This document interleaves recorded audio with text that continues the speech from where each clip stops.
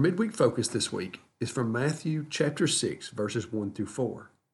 Jesus says, "Beware of practicing your piety before others to be seen by them, for then you will have no reward from your Father in heaven. So whenever you give alms, do not sound the trumpet before you, as the hypocrites do in the synagogues and in the streets, so that they may be praised by others.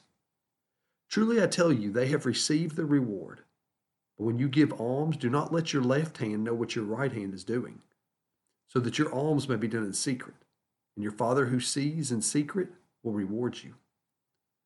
God sees what is secret, and He knows what others don't. There are things in your life that are not seen.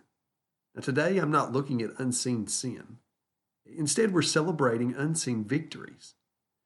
At the very end, the last phrase, Jesus says, "Your Father who sees in secret will reward you." I want you to repeat it in your mind until you memorize it. Your Father who sees in secret will reward you.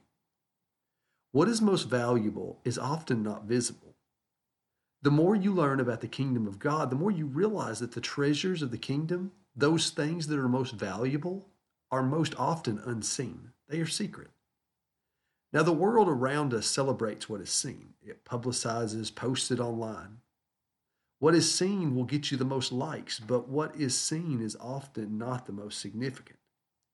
Our Father celebrates the unseen. He rewards what is done in secret. He sees your refusal to compromise to make more money, to fit in.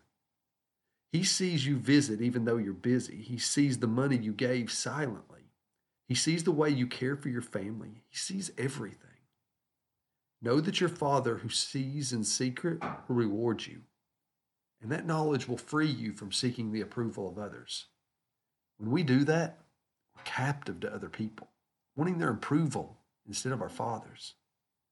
That knowledge will also fuel godly character in our lives, because God does see. Someone does know.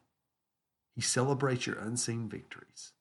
Your unseen love He rewards. Have a great week. Love God, love others, and tell somebody about Jesus.